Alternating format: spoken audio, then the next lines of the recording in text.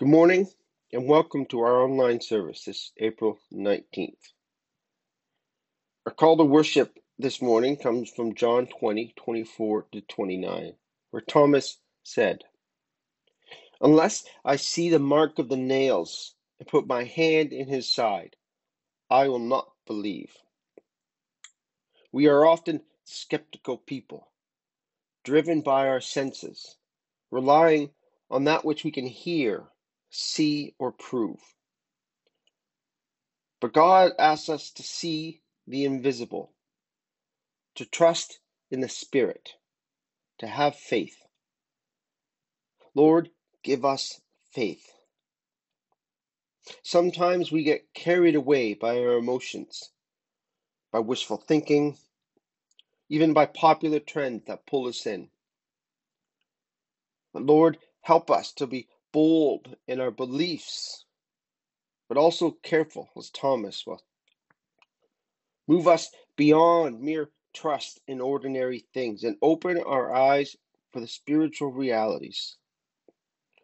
Jesus said, "Blessed are those who have not seen and yet have come to believe." Amen. Our scripture reading this morning is Matthew 6:25-34. "Therefore, I tell you, do not worry about your life, what you will eat or drink, or about your body, what you wear. Is not life more than food, and the body more than clothes? Look at the birds of the air. They do not sow or reap or store away in barns, and yet your heavenly Father feeds them. Are you not much more valuable than they? Can any one of you, by worrying, add a single hour to your life? And why do you worry about clothes? See how the flowers of the field grow. They do not labor or spin.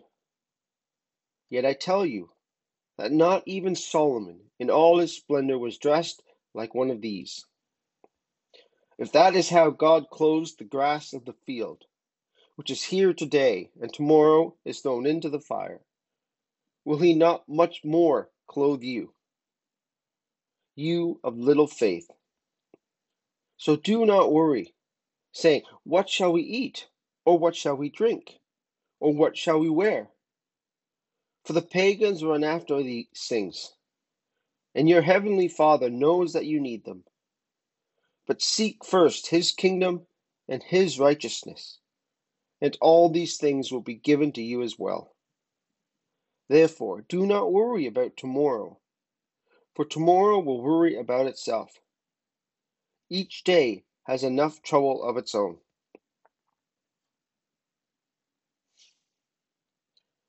I want to speak to you today about the virus that is currently and quickly changing the landscape of our world. It's been over a month now that we've been cooped up at home because of the stay-at-home order. There's more uncertainty than any of us have experienced in our entire lifetimes, probably. For many of us, this is the first time that we're facing such vulnerability and even considering our own mortality. While many of us have access to food and water, we go to the grocery store and find empty shelves. And we don't know how much longer it's going to be. And what's even scarier, we don't know what things will look like when it really is all over. The uncertainty is profound. For me, I am feeling that uncertainty deeply. We are at a time in our lives making changes, and we simply can't proceed during this time. The uncertainty of the future is daunting, and it's hard to plan forward.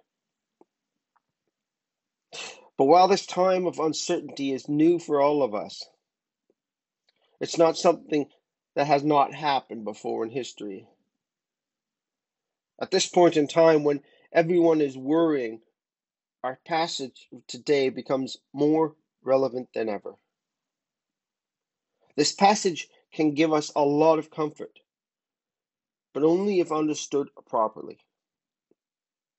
A lot of people read passages like this and other ones and think it means that God is going to take care of us, make sure that we have everything we need, or we don't need to worry as God will provide. And it's easy to see why. Some of the passage sounds almost exactly as though that's what it's saying, specifically verse 33. But seek first his kingdom and his righteousness, and all these things will be given to you as well. People who read the passage this way, thinking it's God promising all the basic necessities, sometimes are also the same people that say God will protect them from the virus. They may continue to gather in churches and take unnecessary risks. We could point to the fact that many of those people still did get sick as evidence against this idea. But actually, the best response that I've heard to this question about God providing all needs, about God protecting people from the virus, is actually a story of a drowning man.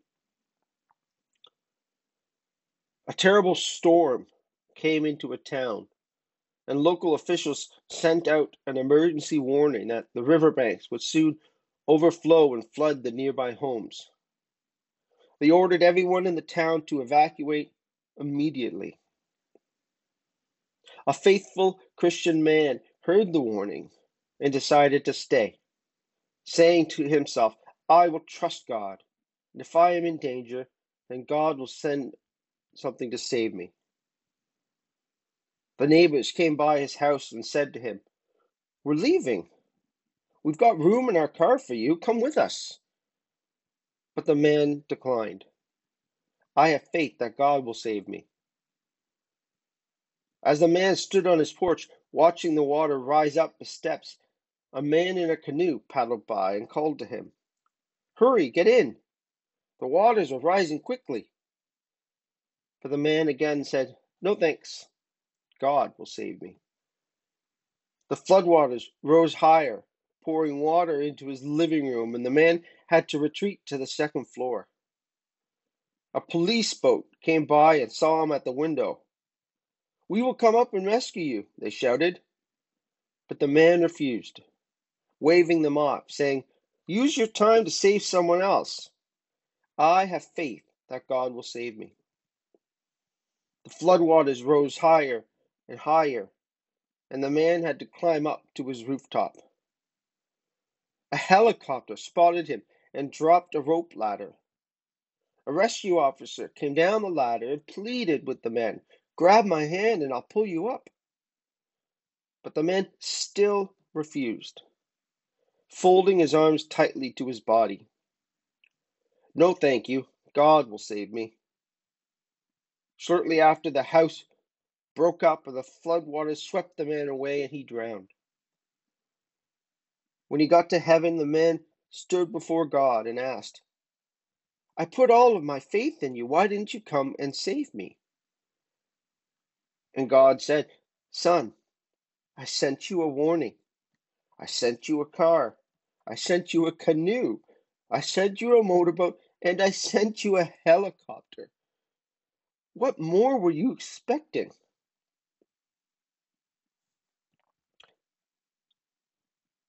This story once again reminds us that God works through people first and foremost. Following the advice of public health by continuing to use physical distancing, washing our hands, and staying home are our ways of taking that motorboat and the helicopter, taking it seriously. Now let's take a closer look at the passage. And to do so, we're going to separate it into two parts. The first part of this passage helps us to consider whether worrying helps us. Therefore, I tell you, do not worry about your life, what you will eat or drink, or about your body, what you will wear? Is not life more than food, and the body more than clothes? Look at the birds of the air. They do not sow or reap or store away in barns, and yet your heavenly Father feeds them. Are you not much more valuable than they? Can any one of you, by worrying, add a single hour to your life?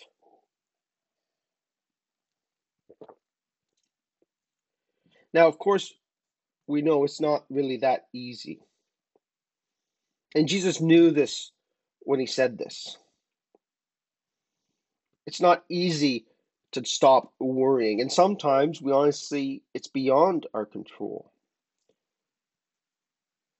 Sometimes it's a chemical thing in our brain where we need help. And even at times we know we can't just let it go, but here we have a reminder from Jesus that we need to remember that it's not helping us.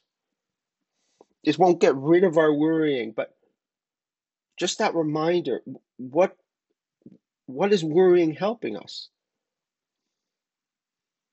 By forcing us to look forward and see how the worrying is actually keeping us from moving forward can sometimes help us break out of that pattern to grasp onto a new way to move forward. That's what Jesus wants to remind us when we get caught up in the worrying like we can be right now. He's saying, yes, I know there's lots to be worried about. I know you're scared, but when you let the worry take over your thoughts, then you're caught, you're trapped. And it's so easy now, once again, when we can't see the future, to try and pull ourselves out of it. So instead, we need to turn to Jesus to help him ease our worry, even just a little bit. The second part of the passage furthers the warning against worry. And why do you worry about clothes? See how the flowers of the field grow? They do not labor or spin. Yet I tell you that not even Solomon in all his splendor was dressed like one of these. If that is how God clothes the grass of the field, which is here today, and tomorrow is thrown into the fire, will he not much more clothe you, you of little faith? So do not worry, saying, what shall we eat? Or what shall we drink? Or what shall we wear? For the pagans run after these things, and your heavenly Father knows that you need them. Seek first his kingdom and his righteousness, and all these things will be given to you as well. Therefore, do not worry about tomorrow, for tomorrow will worry about itself. Each day has enough trouble of its own. On a first read of this passage, it's easy to see why it's sometimes interpreted as a guarantee that Christians will never be hungry, thirsty, or without clothes. It seems like Jesus is clearly saying this. But this is one of those times where we know that what the obvious interpretation is cannot be right. Because we can see from real world examples that there are lots of times when this is not demonstrated in the way that God interacts with our world. We know there are people who starve, and some of those people are Christians. There are Christians who've died in many ways and not received the basic necessities of life. It's a sad truth. And if Jesus was promising that all his people would have food, water, and clothing, then that leaves us wondering, why didn't those Christians have them?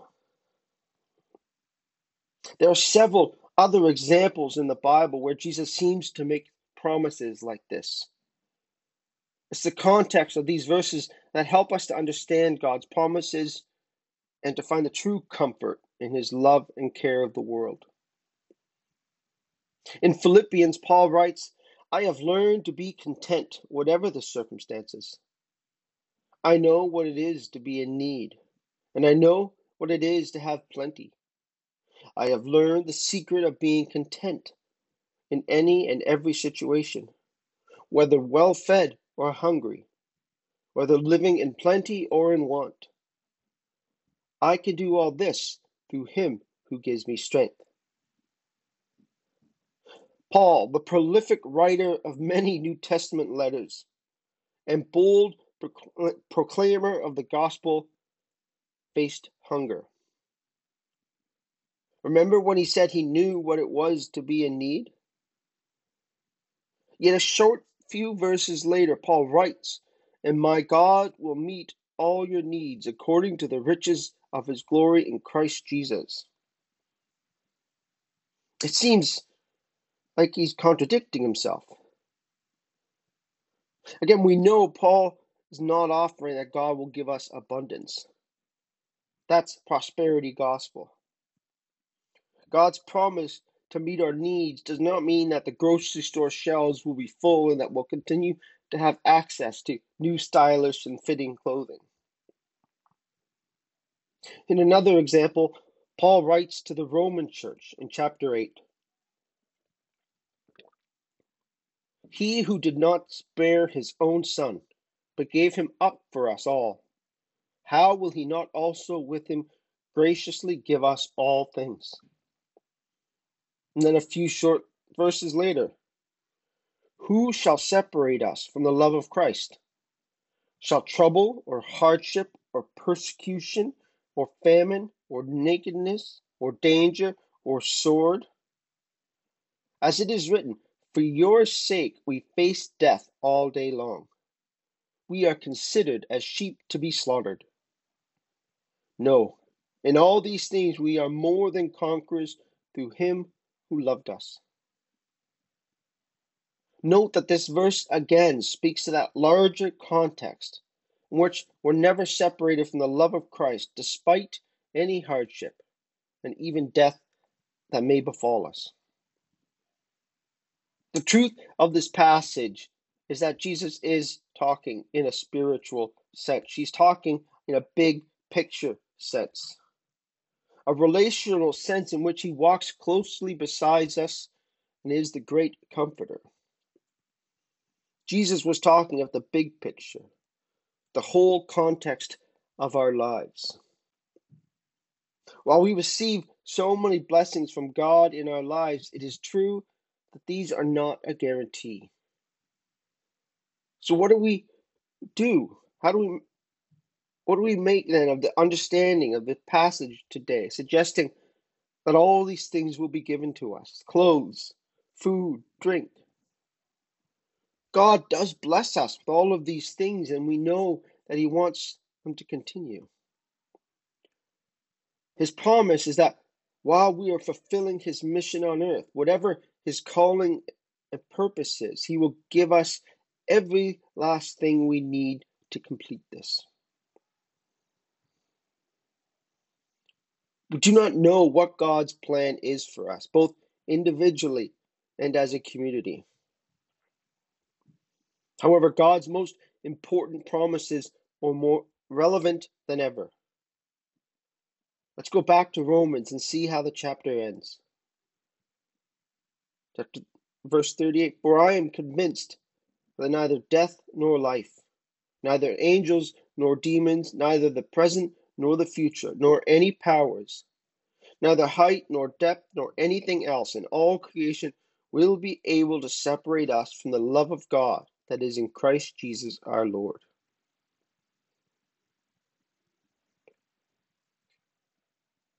And that's the promise God is making, that he will always be with us. He will be there to laugh with us. He's there crying with us.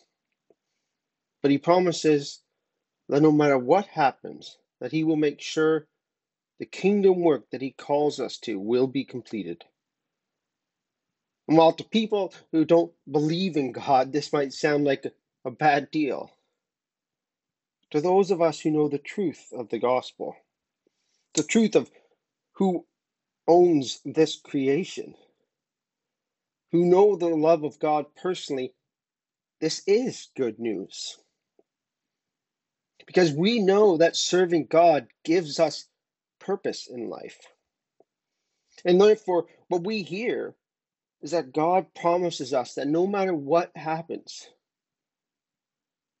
our life, each of our lives, has a great purpose. And that when it comes time to meet our Savior, He will greet us with open arms, saying, "You have done well, my child." Amen. Let's pray.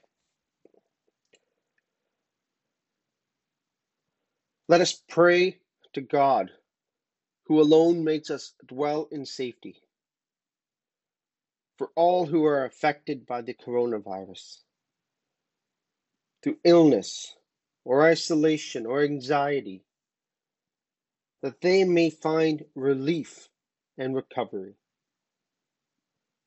Lord, hear us for those who are guiding our nation at this time, shaping national policies, that they make wise decisions. Lord, we pray for doctors, nurses, and medical researchers, that through their skill and insights, many will be restored to health and a vaccine can be found. Lord, we pray for the vulnerable, the fearful, for the gravely ill and the dying, that they may know your comfort and peace. Lord, we put ourselves in your hand. We know this world is not something we can control, but the world's in your hands. And we know we are safe in your hands. We give ourselves to the mercy and protection of you, merciful Father. Lord, accept these prayers. And Lord, all the prayers of everyone listening as they lift those prayers to you now.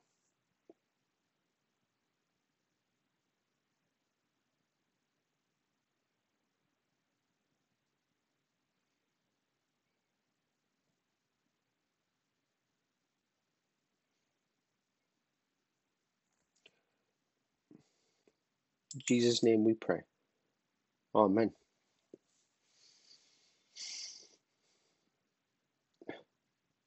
I leave you today with the blessing from the Psalms. I am sure I shall see the goodness of our God in the land of the living. Wait for the Lord. Be strong, and let your heart take courage.